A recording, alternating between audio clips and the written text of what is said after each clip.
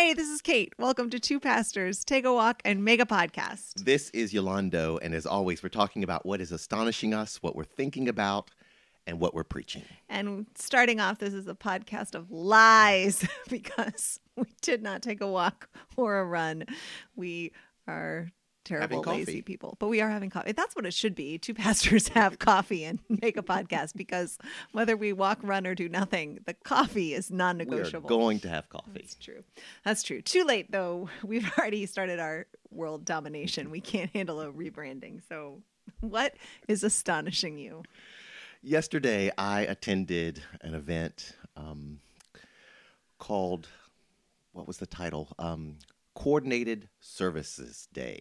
Coordinated Services Day. I know, not a very exciting title for an event, but basically nonprofits, some hospitals, some government agencies got together in a McDonald's parking lot on the corner of Sugar Creek Road and Highway 85 here in Charlotte, which is a neighborhood that is struggling. It's across the street from several hotels where, a number of families are living just because of the economic realities and housing realities of our city.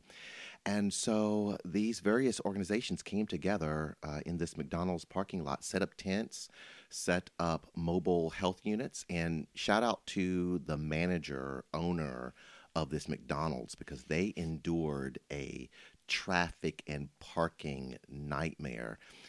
And they were very gracious, very kind, but there were maybe 20 tents, 20 organizations, about 2 or 3 mobile health units, all in this one parking lot, and people giving out flyers with their various services, but not only giving out flyers, like offering people in need things they are in need of, right. Food, clothing, mental health services, health screenings. And so I was invited to this event by one of our elders who attended the last one last year. And I went from tent to tent, just introducing myself to people. And I was astonished by how eager folks were to have a conversation with me because I'm a pastor. Mm-hmm. Usually that is not the case. As a matter of fact, I left one tent and I was walking away, going to another part of this gathering, and a man ran after me, called after me, and said, "Hey, I heard you talking to the folks over there. I heard you were a pastor. I need to talk to you." Mm-hmm. And he represented a health organization in the city. So we're always looking to partner with churches. Churches are difficult to partner with. Churches are just kind of doing their own thing in these times. And, we, the church, can be so focused on what we've lost during this season that we are missing the opportunity to serve our neighbors. And I left with a deep conviction.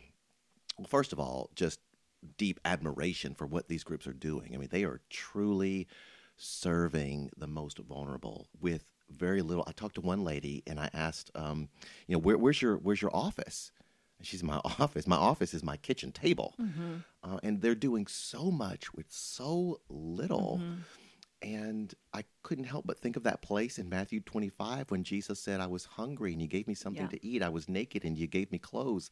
I was in prison and you came to visit me. As you did it to the least of these, my brothers and sisters, you did it unto me." And I left that event thinking the church really needs to get into the game.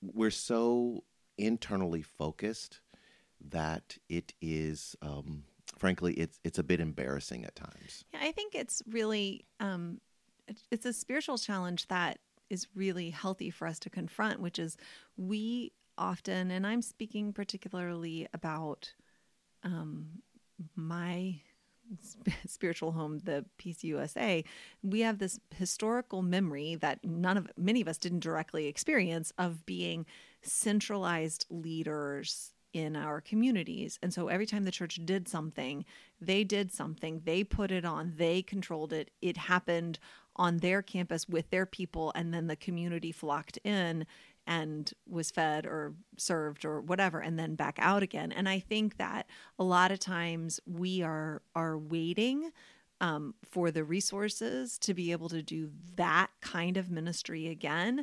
And we're telling ourselves that since we can't do what we used to do, that means we can do nothing. And that it's not our fault that people just aren't coming to our churches and people are going to brunch and people are whatever. Instead of recognizing that, the church is never supposed to be the center of its own story. The center of our story is supposed to not be our institutions or the church itself, but Jesus. And so we're being invited to figure out ways to serve God where we are, not where we wish we should be or where we think we should be or where we wish we were. And frankly, our opportunities to serve now are on the margins, and to partner with other people and to not be at the center and to be filling gaps and to be showing up in ways that give other institutions glory, and to be open to the fact that God would be moving not through giving us newspaper headlines, not through efficient movements where 500 people get to know how wonderful our church is, but through personal connections with people that don't get celebrated or frankly noticed by anybody except that person and the Holy Spirit. And I think, our inability to believe that God is leading us to the margins and leading us to be people who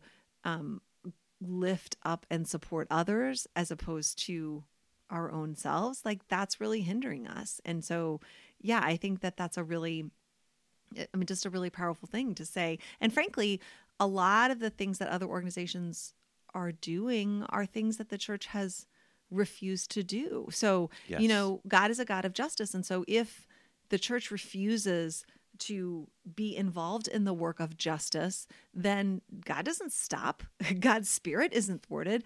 It just goes and leads other people and fills other people, and always has. And so if we won't do the work of justice, that work will keep being done, just not by us. If we won't do the work of challenging the power and principalities of white supremacy, God will keep getting that work done. It just won't be through us. And so I think to be able to recognize hey, we've got to follow where the Spirit leads us and not sit in our ever shrinking kingdoms and demanding that God show up and magnify us through our plans. Or we think we're really big news when we say, well, glorify yourself, God, through our plans. And God says, no, you allow yourself to be led to a place of unfamiliarity and risk and backlash. And next week, 2 elders and I are going to visit a woman named Jeanette, who runs a ministry to the kids, for the kids in the hotels in that neighborhood. There are 3 hotels, and she has this tiny office space that she's renting in this office building. And we're thinking, okay, we got space, right, and plenty of it. Right. We're just down the street, right, a mile and a half. What if we partnered with her to minister with these kids? Right. And I think just partnerships that are not managed or instigated through the denomination. I think particularly the PCUSA, which has a strong institution that still has a lot of power and money, still has a lot of money for anything and power in and of itself. I mean, we just feel everything that God is doing through the PCUSA and people affiliated with it. We're just so myopic and short-sighted, and we're choosing to be left out of what the Holy Spirit is doing. On Sunday, we had a fantastic guest preacher, Nicole Thompson, and we had a number of guests. I think maybe a third of the people in worship were not members of the church. And during the coffee hour after worship, the number one thing our guests asked me about was our ministry outreach to the homeless. Mm-hmm. That was the thing they wanted to hear more about. And it's reminded me that in this season, folks outside the church don't really care how good your music is or your preaching is, for that matter, because any day of the week they can go online and hear good music and hear good worship. I mean, it matters. It should be good, but people are not knocking down the door to get in to hear music and Right. preaching. But if people want to serve, if people want to help their neighbors, they've got to leave home and they've got to find a place to connect with others to do Right. that. And the church could be that place. Right. I mean, the only thing that the local church has to offer that people cannot get online to their exact taste and specifications at their exact convenience. The only thing we have to offer is our physicality, is our gathering together and relationships and our opportunity to serve in ways that people can't on their own. And I think it doesn't matter what we believe if we're not serving. You know, people who already agree with us are like, yeah, we already agree with you. We don't have to come together and agree with you in person. And people who don't agree, like whatever, but to be able to do something that is just beautiful and startling, and makes people wonder, like, why are these people serving in this way? That's our evangelism, and that's what we have to offer. And you know, it's Matthew 25. It's what the Lord clearly was saying all along. So yeah, so I think that's... Is it in Amos where the Lord says, I despise take your away festivals, the noise of your music, yes, and yes. your incense offends But my let nostrils. justice Right. roll down. Yeah. That we think that all we need to do is make the biggest worship circus in town, and the Lord has never been in that. And the Lord is about using imperfect, limited, weak people in process as vessels of what is not them to glorify the Lord who is mighty and comes down low and is about the work of shalom and is accomplishing it, not through us, but in spite of us. And, you know, the weaker and more broke down, the better, because that's how it is not the institution, but the Lord who gets the glory.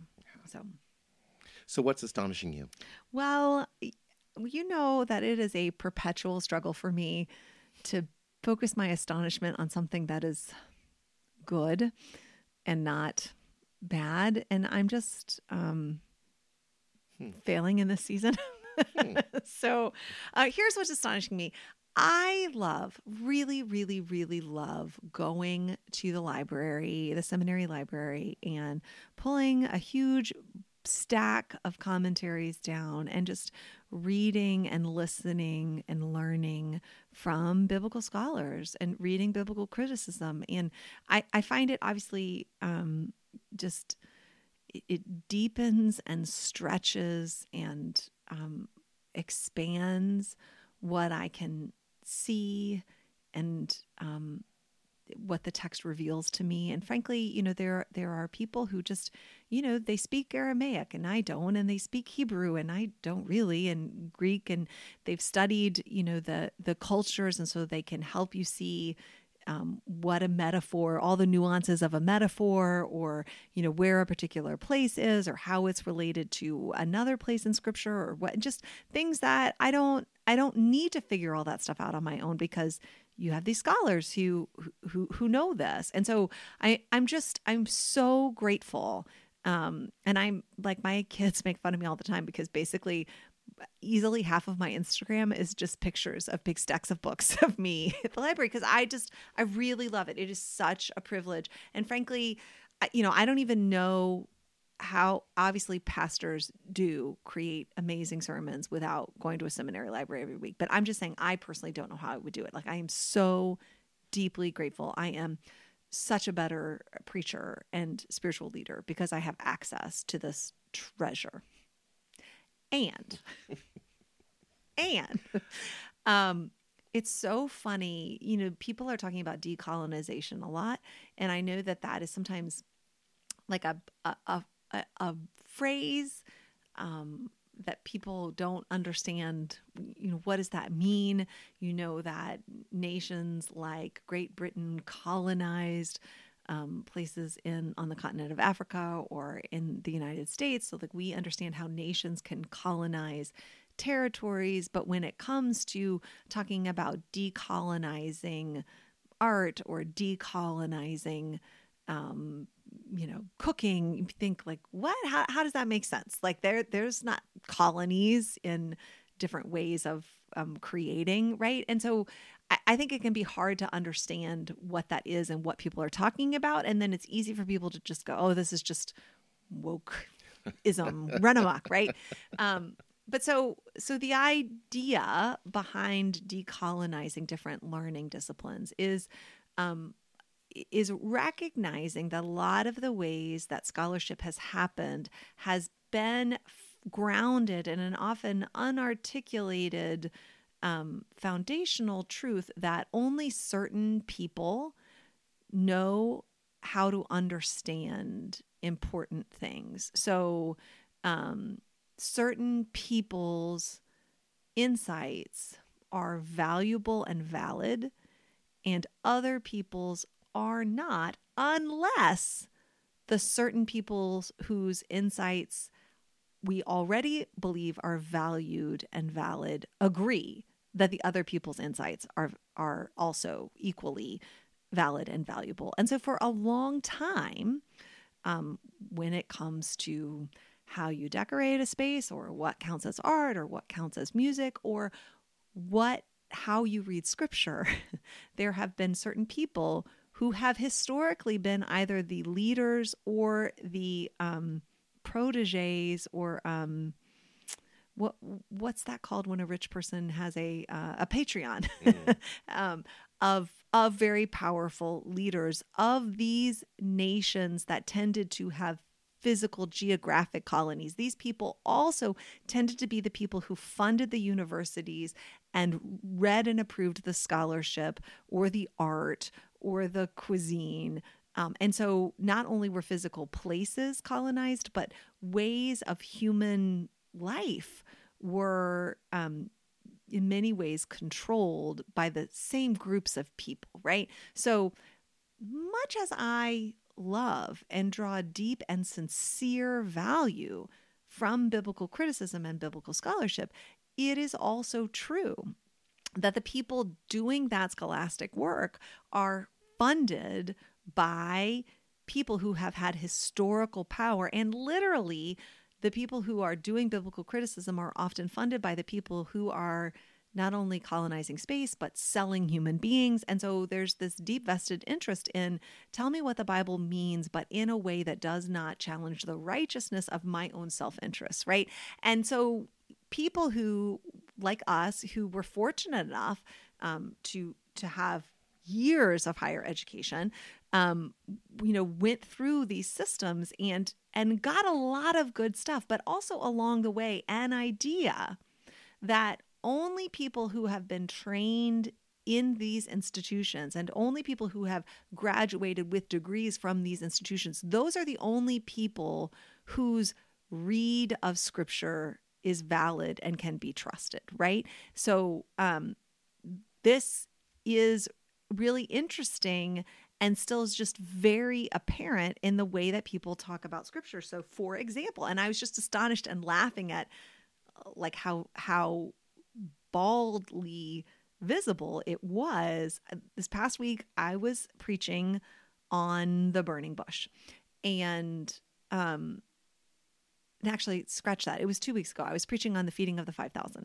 And so I'm reading different scholars, and these are different modern scholars, and they are drawing connections between different parts of scripture. And it's so interesting that one scholar I was reading, and this story of Jesus feeding the 5,000 is he's in a place, he's doing ministry. The disciples come to him and say, send these people away. It's getting late. They need to eat. Go send them to the villages so they can buy themselves food. And Jesus says, no, you give them something to eat. And they saying like, well, we don't have anything, and bring me what you have. And what they have is 5 loaves and 2 fishes. And Jesus prays, and he asks the disciples to distribute the food, and it's abundantly more than enough. And they pick up 12 baskets of leftovers. And so I'm reading the scholars talk about this. And one of the scholars in particular, they're saying, you can definitely read this text and you should be reminded of God providing manna in the wilderness for the Hebrew people on their way to the promised land. But you cannot think that this story is a foreshadowing of the Last Supper because there are fish. And so do not think that in this moment, this is a story about meeting God at a table and God making abundant, sustaining life available for all of God's people. And I just thought it was so interesting that I was reading a modern critic who actually used the phrase, "Do not think that this story is a foreshadowing or is connected to Jesus's Last Supper and the teaching therein." And I thought, like, how astonishing that someone who is a biblical scholar feels that he has the authority to tell people what thoughts they are or are not allowed to have. Do not think this. And I think that is just that is an example, and a really blatant one, of the colonization of biblical criticism. And for someone not to recognize that, wow, this is what we believe is holy scripture. It is a manifestation and a revelation of that points to God. It is not God, but it points to God. It reveals God. And to think that we as humans have or should have the ability to definitively say, hey, here's what this means, and that we as humans would have all the knowledge necessary to be able to draw absolute lines about what this can and cannot mean, and that we should have the authority to tell people that they're not allowed to see a connection in the text because we don't see it. I mean, it's just an astonishing thing. Not to mention that, like, of course, being a white man who is grew up with upper middle class privilege and has been educated through all these institutions, of course it's going to shape the way that you read these stories. And there's nothing wrong with that, as long as you know that the Lord is revealing things to you in Scripture, and things that are valid and good and meant to be shared. And also that the Lord is concealing and limiting your ability to uncover the fullness of Scripture on purpose, so that you will discover God's design for the interdependence of the body of Christ, right? And so to say, I cannot fully understand the Scripture unless I read it in context and in community with people who are part of the body of Christ, whose life and wisdom is different from my own, that it's not possible for me to uncover the fullness of the meaning of Scripture. And it's really important that I know that, because otherwise I'm prone to sin and error and destructiveness. So yeah, I think I've told this story before. I remember being in seminary, and the first day of preaching class, we received the syllabus. And I remember looking through the books we were to read, and none of them were Black authors. Like, in a preaching class, like, I'm reminded of that place. Can I just point that out? I mean, one of the reasons that is because certainly not all, but many of the most astonishing and powerful and anointed Black preachers don't have credentials from the universities who are publishing the preaching books. So when the experts teach you how to preach, what they're saying is, this actual experience that people have being fed and healed and led by the Word of God through these channels of these great Black preachers, it's not valid. You can't learn anything from that. You can only learn from us, because we have been credentialed and validated through these institutions. And so we function as if God only works through these institutions, and anything that happens outside of these institutions is, which is one reason why, I shied away from PhD studies in theology, because requires you to learn German, as if the great mysteries of God are locked away in the German language. Right. But I mean, that is, again, the the manifestation of the colonization of theology. Why do we force people still to this day to learn German? It's because we think that the German thinkers, Art Tillich and Luther, they're the only valid people speaking about theology. We don't ask people to learn Spanish. We don't ask people to learn any indigenous languages because we think that there is no scholarship going on in the way that those people see and talk about God. And it doesn't need to be normative or formative for people who practice theology. Well, in 1884, yeah, that was the year, 1884, there was something called the Berlin Conference.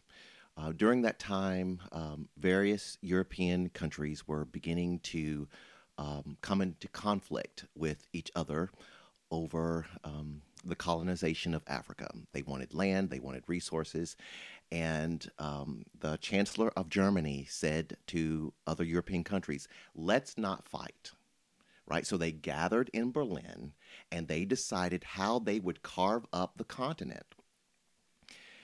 And part of the strategy for the colonization was, let's make the Africans think that everything that is European is good and everything that is African is bad. Mm-hmm.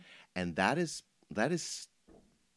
part of what we mean by decolonization, right? There is this deep-rooted thinking.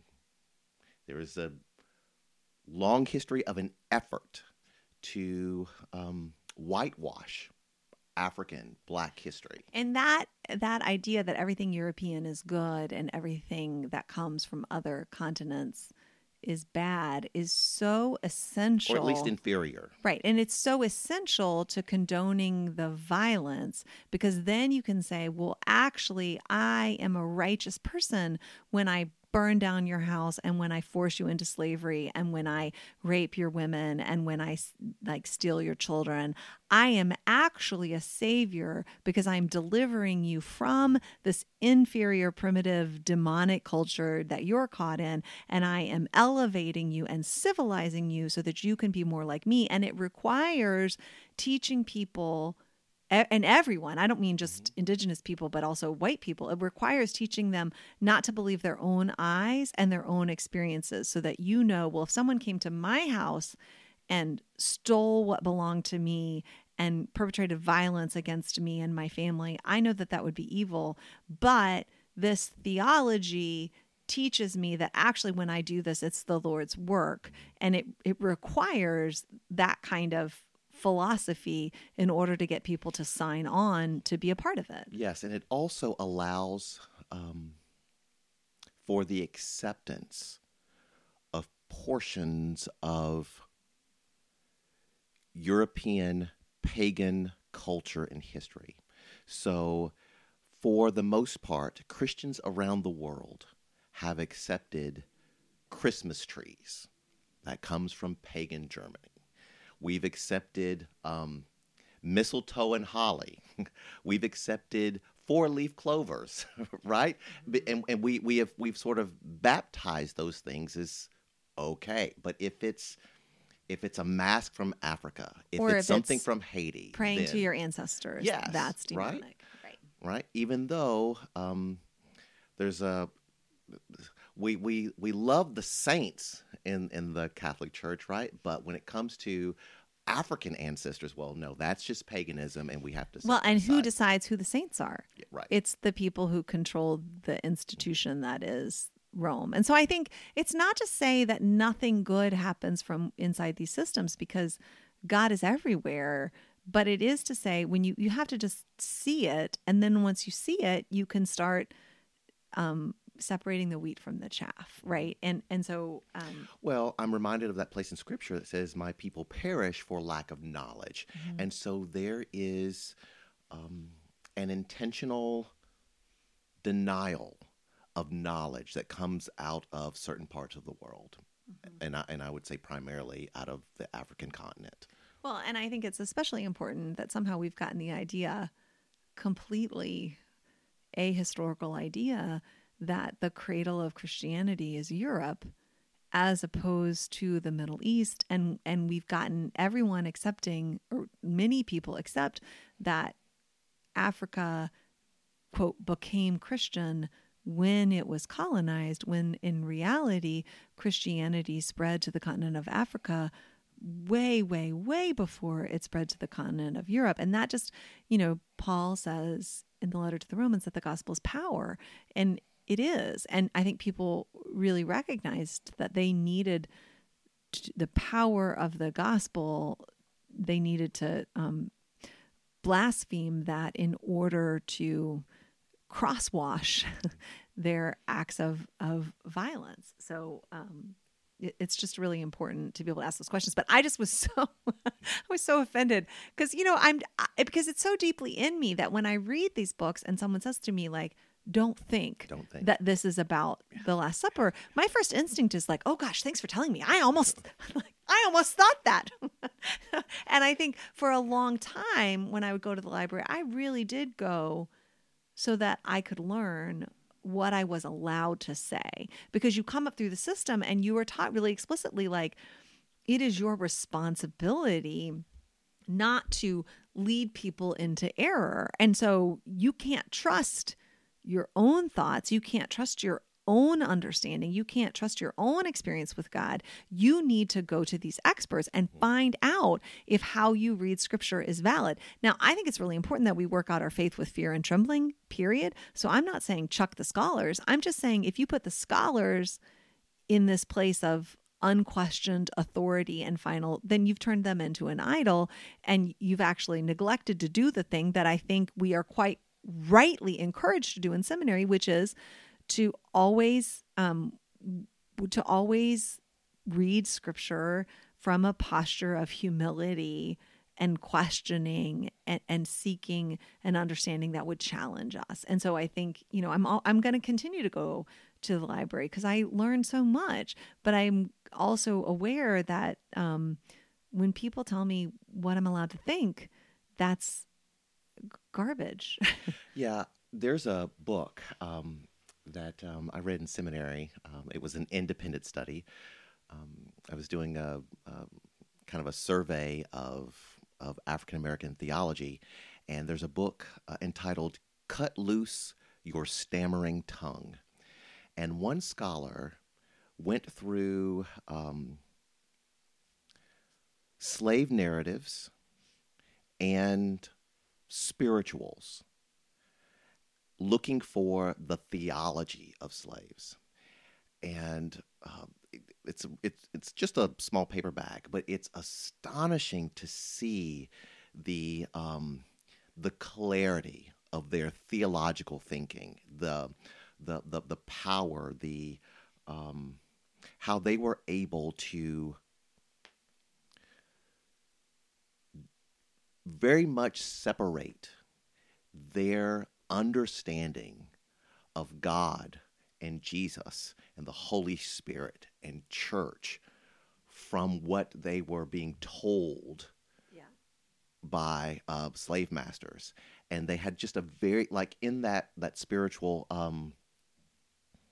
I got shoes, you got shoes, all God's children got shoes. When I get to heaven, going to put on my shoes, going to walk all over God's heaven. Like we've heard that. But the twist of that song, of that spiritual, is heaven, heaven. Everybody talking about heaven ain't going.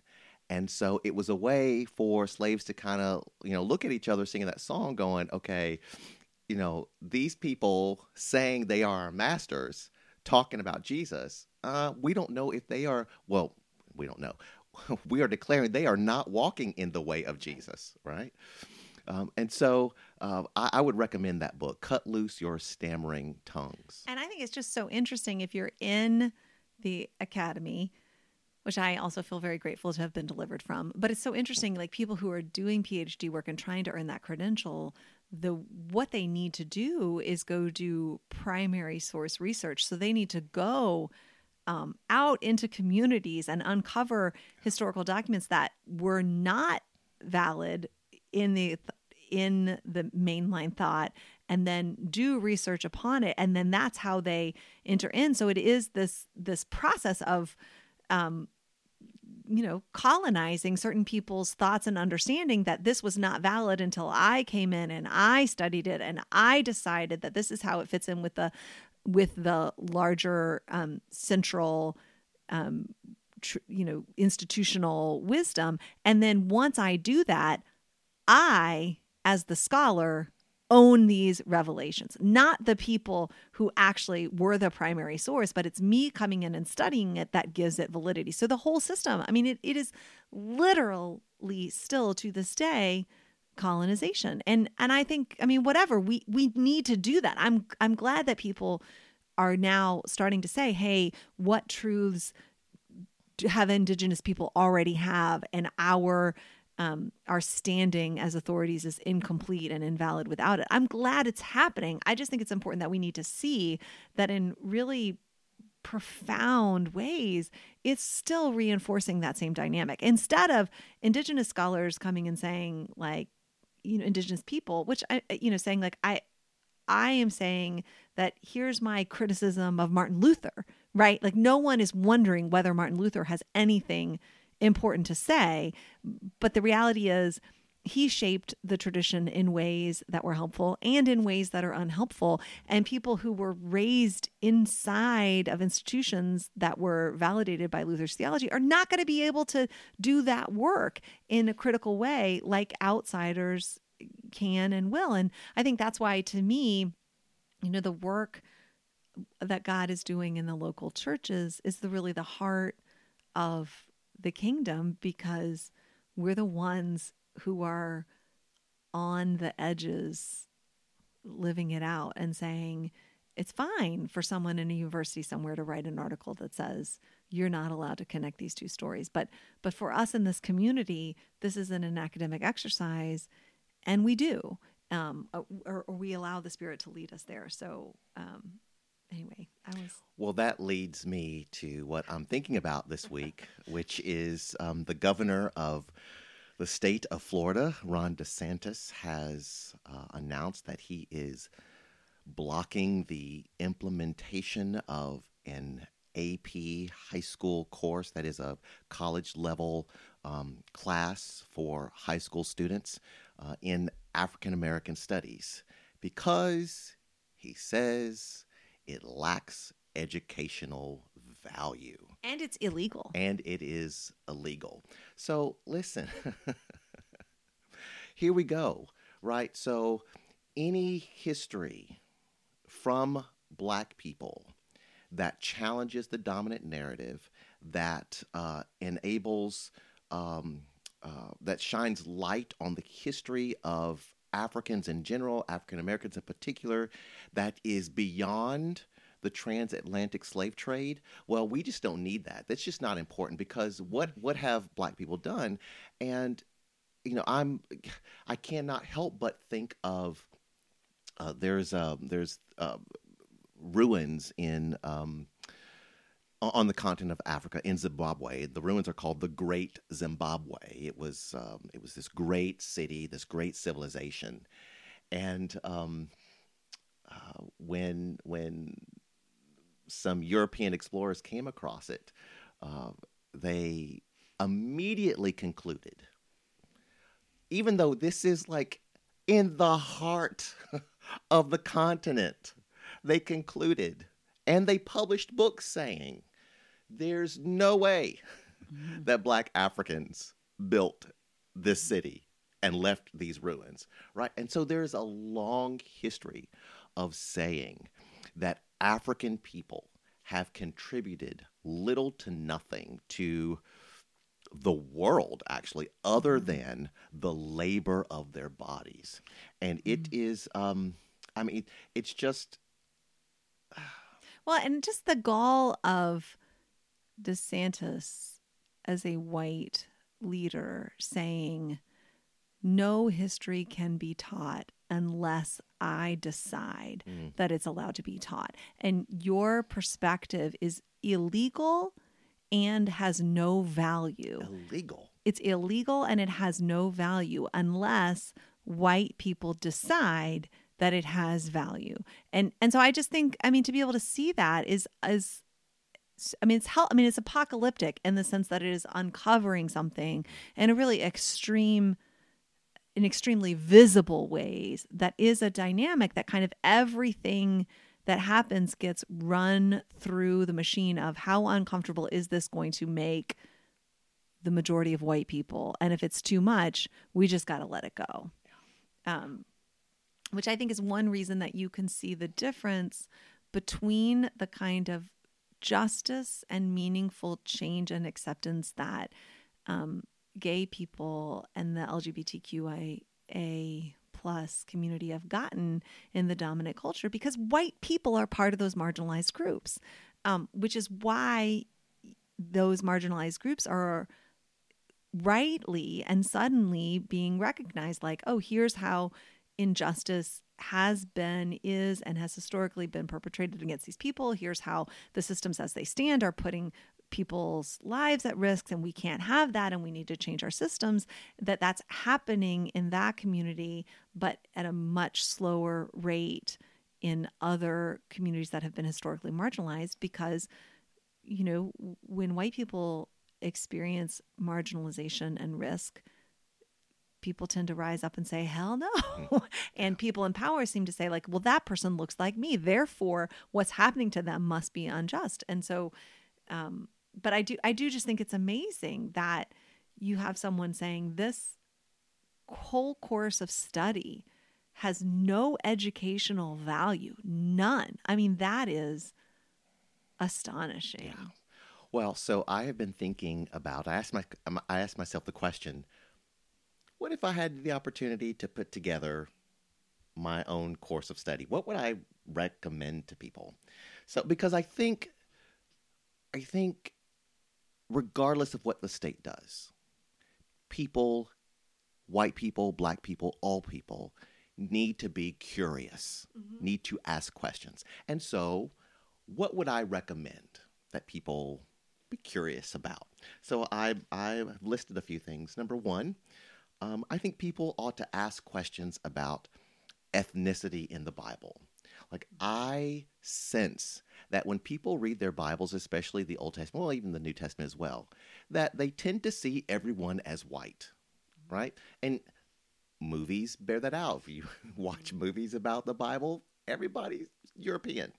So ask questions about ethnicity in the Bible. And a great book to read, Black Biblical Studies by Charles B. Cofer. He is a former professor at ITC Theological Seminary in Atlanta.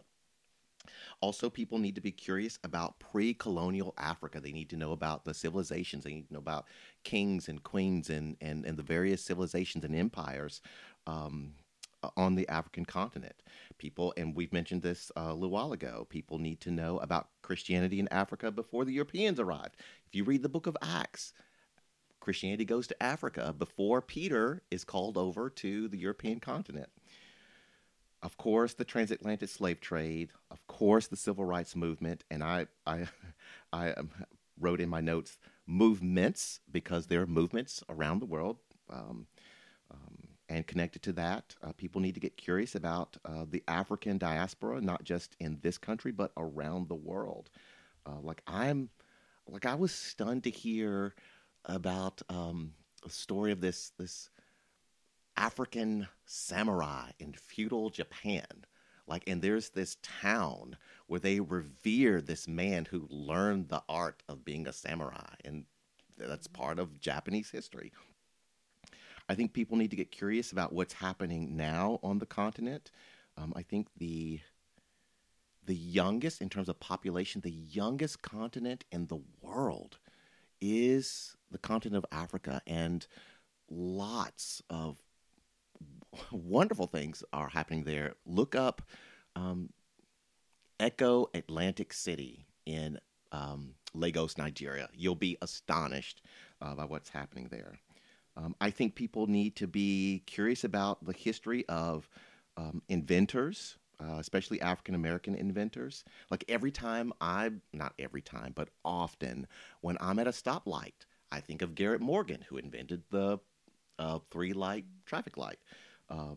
Elijah Morgan, steam engine improvements. Madam C.J. Walker, the first African-American millionaire. Lonnie Johnson, if you've ever played with a Super Soaker, he invented that. He worked for NASA. Mark Duncan, who was the co-inventor of IBM's original PC.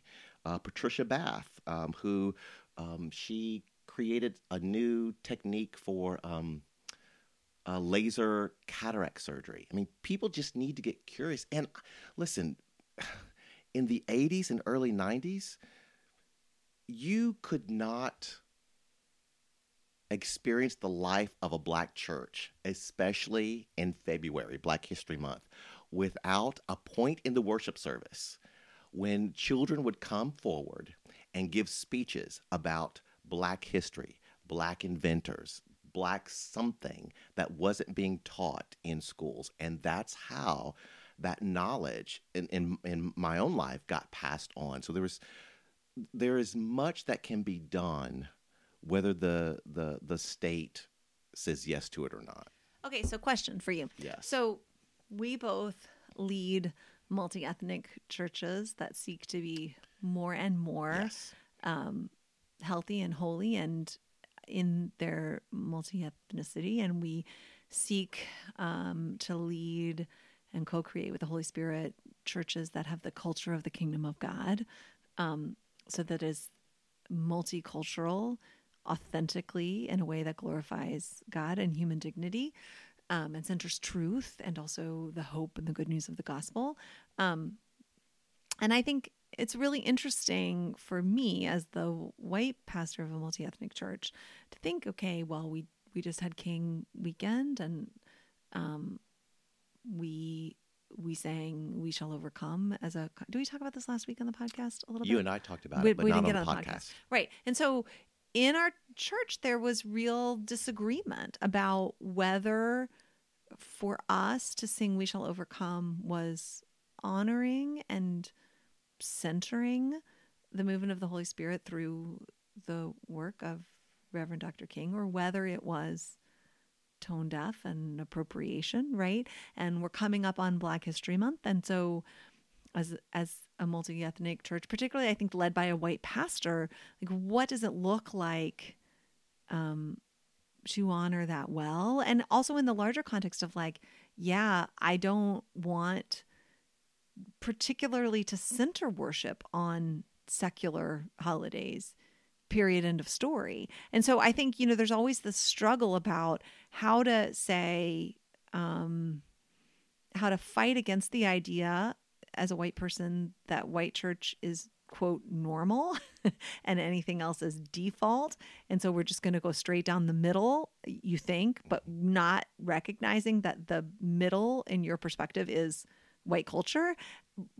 So wanting to be open and welcoming and supportive of people bringing in what is authentic and holy and true from places that the Lord has led them previously, but also really recognizing the reality of whitewashing and cultural appropriation. And so to say, so do you sing gospel music because that's a way of centering and honoring the faith and culture of members of our community who are Black? Or do you not do that? Because it seems like as a church, you are pretending to be a Black church when you're not, right? So do you do music that isn't gospel music, but then by default, and I'm not saying that this is good or right, but I'm saying that in the world, people tend to identify gospel music as Black Christian music, and everything else gets default identified as white Christian music. And so then if you're leading a congregation that is not a historically Black church, if you do white music, you are silencing people of other ethnicities and centering white ethnicity. But if you do, it's just this perpetual thing. So like hearing as a white pastor trying to lead a multi-ethnic church and discerning all the time, what does that look like? You hear people talk about, well, this is how the Black church honors Black History Month. And you go like, okay, well, shouldn't we think about how we can do something like that here? But also, people who have made a choice to be part of a multi-ethnic community when they could be part of a Black church, no, they are not part of a Black church anymore. They shouldn't be part of a white church, but we're part of this new thing that doesn't fit in any of those categories. Like we have at certain times tried to do a watch night service here and been asked to do a watch night service by members of our community, but we can't. I mean, but it's just been a difficult thing to do because you can't do a watch night service in a multi-ethnic church the way that a Black church would do it. So it's just hard to understand. Like on the one hand, you want to say, in light of our whole congregation, our whole earlier conversation, the Spirit of God is in all of these places. And so none of these things are ethnic deviations. I mean, they are all authentic. And it's really hard to know what isn't, to recognize that not everything is for everyone and what needs to stay in certain spaces. And how do you co-create something that is new? It's just it's a living challenge that I think sometimes you can look in the windows at churches like ours and think like, oh, that's the dream. And say like, the dream is hard. Mm-hmm, mm-hmm. And the dream leads to a lot of really uncomfortable conversations in the church of, people saying, I really have to wrestle with my white identity in this church that makes me really feel uncomfortable. And I don't like it. I want to go to church that feel good. And people of color and Black people saying like, I don't like having to constantly deal with other people's spiritual growth around issues of race. That's not my job. I need to be somewhere where I am nurtured and centered, and that doesn't always happen here. I mean, like all of these things are very, very real, and it is really hard, costly, sacrificial work. And the alternative to just segregate on Sunday mornings, we all know theologically is deeply, deeply problematic. Yes. So let me say a little bit about how I handle those issues. Number one, I acknowledge first to myself, and then I begin to say to others, especially white members of the congregation, I know your culture better than you think I do. Mm-hmm. As a matter of fact, I step into your world so well and so thoroughly that you don't even see it.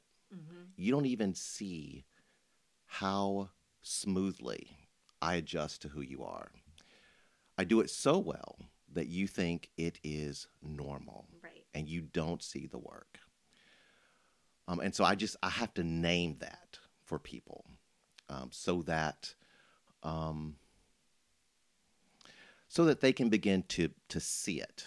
So they can begin to see that there is, as you say, some cost there, some work there, lest people begin to think that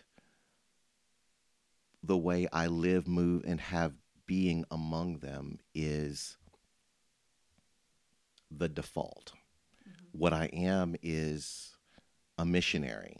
What I am, I'm attempting to enter another's world for the sake of blessing, leading, serving, healing, delivering, right?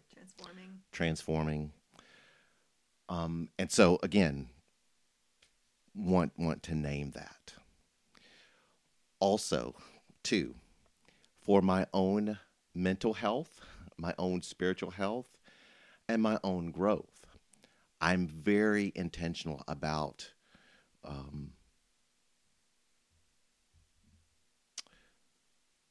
drilling down into my own history and roots, just to stay connected, right?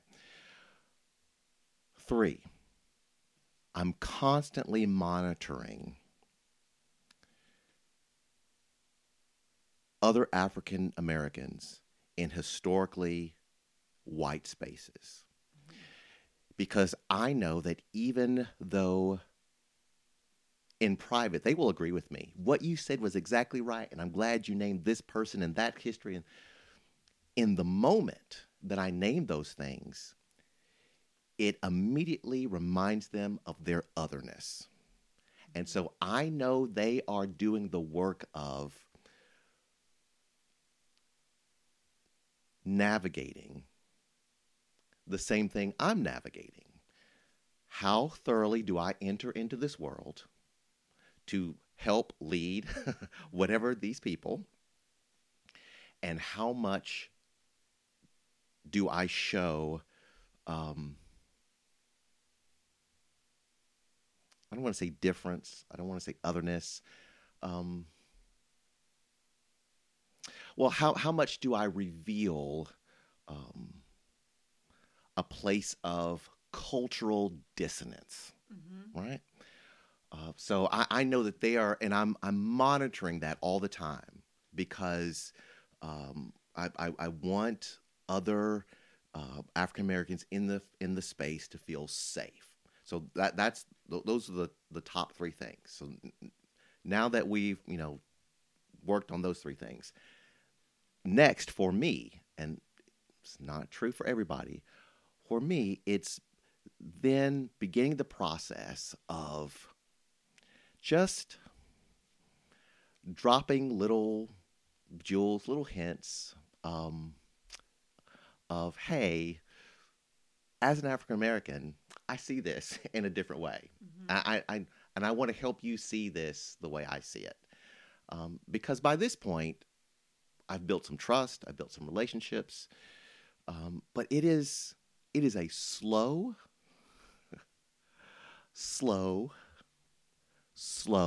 work. And when it comes to the church, at least at this point in the history of Derita Church, I have not focused on Black History Month. I've tried to drop things throughout the year. Also, I have not focused on music. That's too much of a flashpoint, because if it's about knowledge, then, for example, in the preaching moment, I'll say, hey, there is an African theologian by the name of St. Augustine. Right. You've probably heard of him. And I will point out, this is an African. If I'm reading the text about the Ethiopian eunuch, I will say, hey, do you realize that the gospel went to Africa before it went to Europe? And that means Black people were Christians before slavery. Just to do that kind of education in a way that that is, it's not completely non-threatening. It's subversive. It may rattle up some folks a little bit. But what I'm doing is I'm building a foundation that will allow me later on to really talk about the hard and painful things. So two thoughts. One is, some people, not me, really not me. But I really am challenged, I think, in helpful, right ways. Love can hurt. It doesn't harm, but it can hurt. So some people would say, particularly to me, if I were to name that kind of strategy, would say, hey, are you being strategic? Are you being subversive?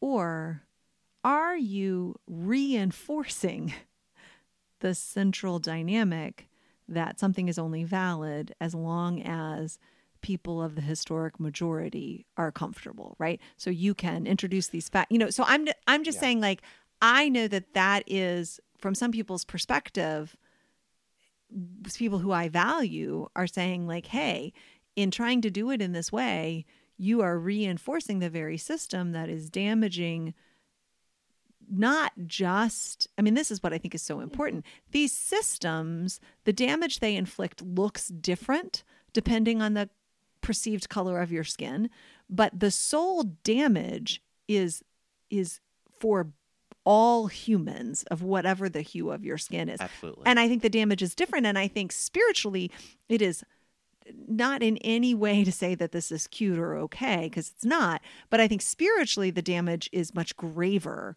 for white people than for Black people and people of color, because you learn that you are like God.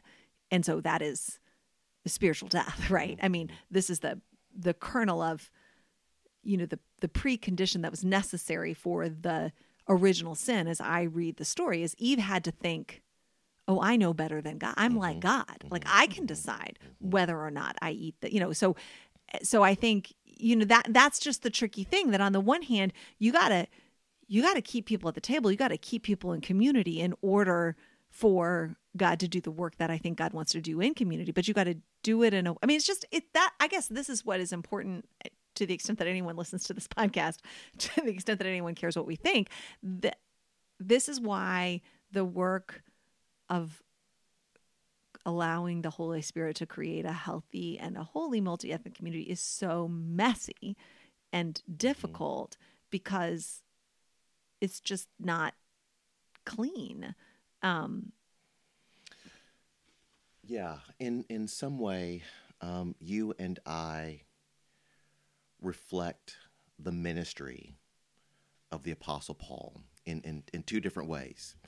So on the one hand, Paul clearly sees himself as a missionary to the Gentiles, right? Even though he is thoroughly Jewish, he understands that God has uniquely equipped him to be able to build relationships, speak to, be among Gentiles, people culturally different than him. I think I have quite a bit of that. And at the same time, Paul turns back toward the Jewish people and is able to articulate the gospel in a way that to present to the Jewish people the Jewish Messiah in a way that totally rocks their world and challenges them.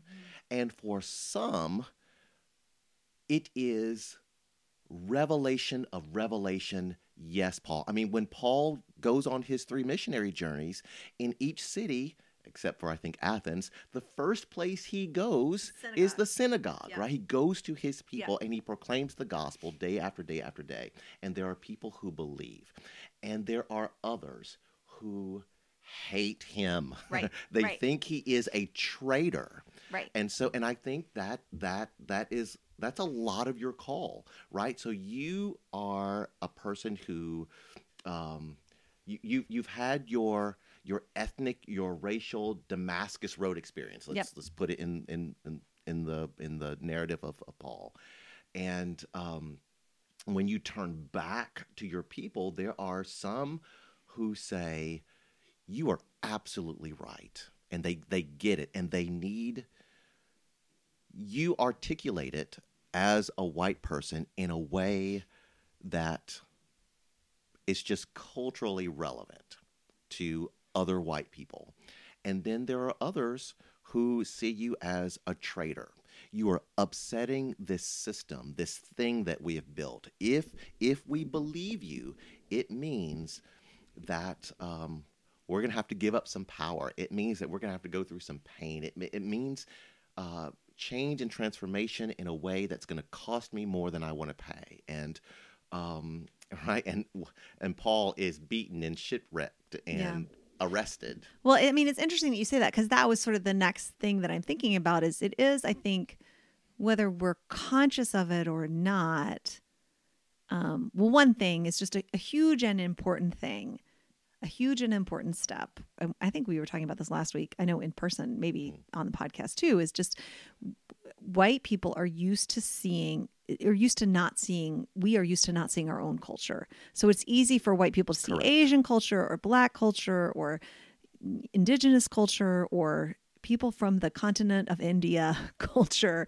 But we don't see white culture because we're in it and because we've been taught that it's not culture, it's humanity, right? Normal. And so I think the most important step that white people can take foundationally is to understand that we have a culture and that it isn't universal, and then we can ask the question as Christians, followers of Jesus, looking to the early church in particular, how do followers of Christ use or exist within their cultural identities? And, Paul is such an interesting example because he very much into the end of his day claims his Jewish identity, but he has discretion and is empowered as to how he wants to live that out. And he says it specifically, like,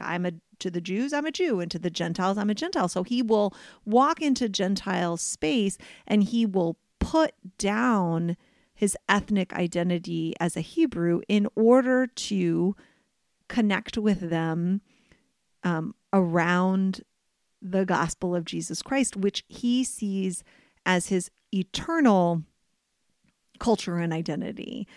And so it's not that he ever casts away or disparages his identity as a Hebrew or as an Israelite, but he sees it as, anyone can argue with me, but I think he sees it as secondary to his eternal identity as a follower of Jesus Christ. And I think part of the danger that white people get in is twofold.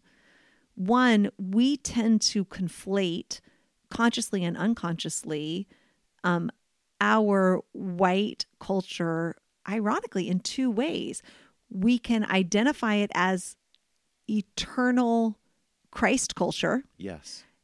And we can also sort of interpret it when we're not see it at all. Not see it at all, but also in a weird way, when we get into anti-racist space, we can identify with Paul's heritage as a Hebrew and sort of see our white culture as minority culture or as a threatened culture that needs to be protected. And so I think as white people have a really difficult time knowing how to live as Christians who happen to be white people, and to understand our ethnic heritage and identity as a tool, a canvas upon which the gospel can be painted, and not as a liability that needs to be centered, and also not as a destiny that other people need to achieve. And it's just really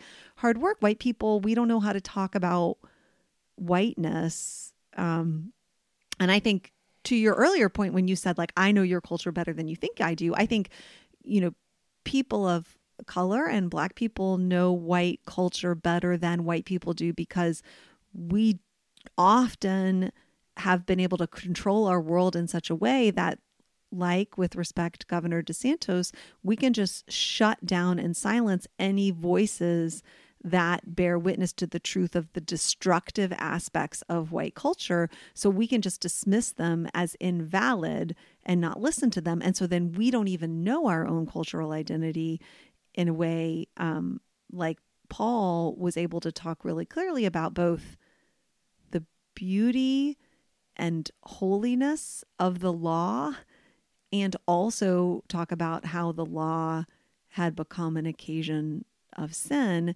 And that wasn't him hating his own people or his own culture. It was him, I think, having a theological understanding of the limits of human creatures. And, I do unapologetically confess that I believe that Jesus Christ is the way. And I don't, people can impose what they think that means if they want to. Like, to me, that is not a statement of exclusivity. And it is certainly not a declarative statement where I'm saying Jesus Christ is the way, and only what I recognize and identify as Christ is validly part of that way. I don't think that. But I do think, for me as a Christian, like, it's the context through which I understand the healing and wholeness and redemption of humanity. And I guess last thing I'll say, a key part of that is Jesus Christ is a reconciler. And so this, as a human being who follows Jesus, I think reconciliation is a core part of the manifestation of the glory of God. And so I feel like whether we like it or not, if we are fully surrendered to Jesus, I think that's Jesus's agenda. And I freely admit how deeply I benefit from that as a white person about being the recipient of a grace that I do not deserve. I do not deserve. And I don't have to speak for anyone but myself. But I mean, I understand. Anyway, sorry, that was the last thing I was going to say. Well, if I were a great psychologist, a great therapist, and I had the mass of white people in my office on the couch, right? One of my observations would be a deep resistance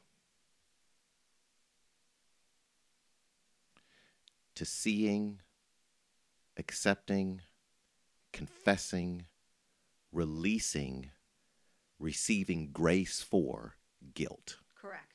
Right? It's like the person who is cheating on their spouse, but accuses the spouse of cheating.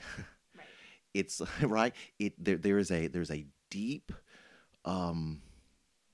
psychological, maybe not psychological, just this deep current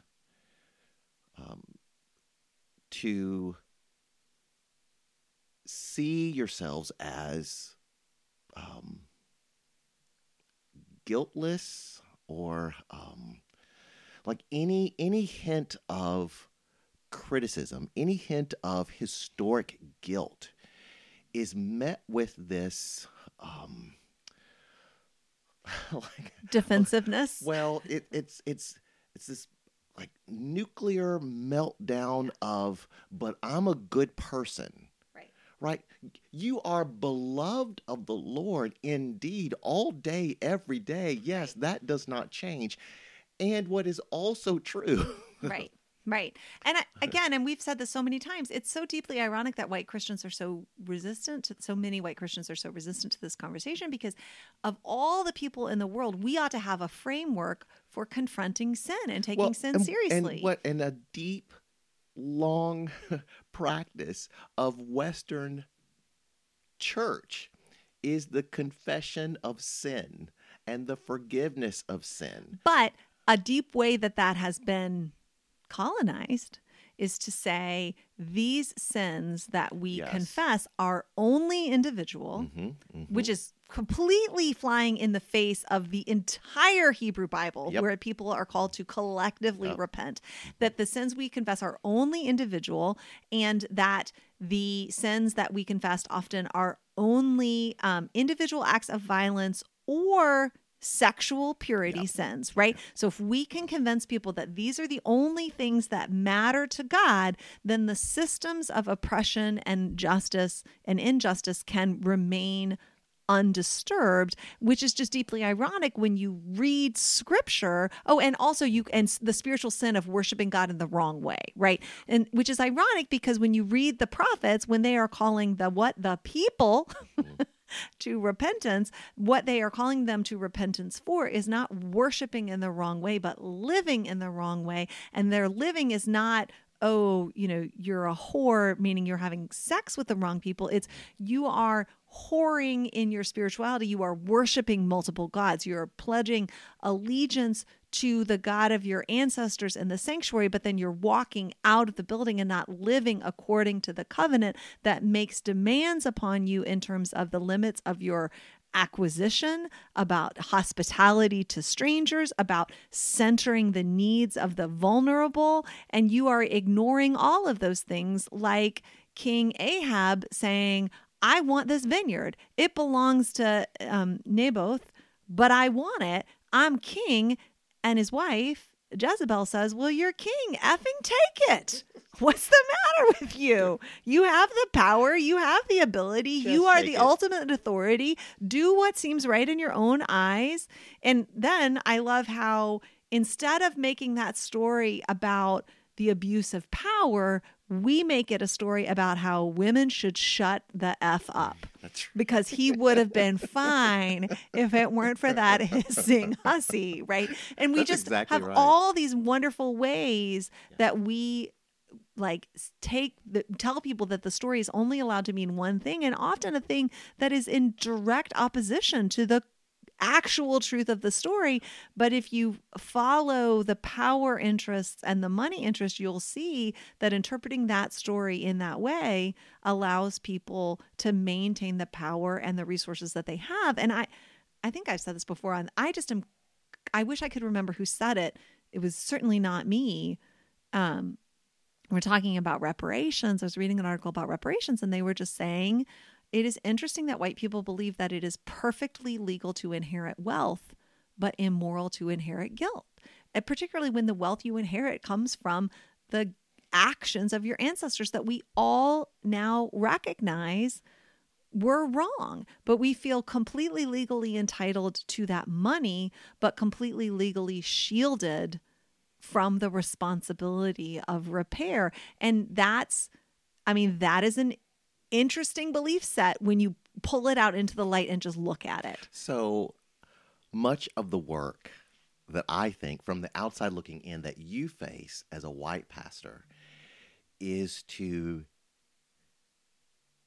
convince other white people that the mass of humanity that's not white, the global majority indeed, is not waiting or willing or even thinking about doing to white people what white people have done to others. I think that is a fear. Correct. That right. If there is a confession of guilt, the world is not waiting for payback.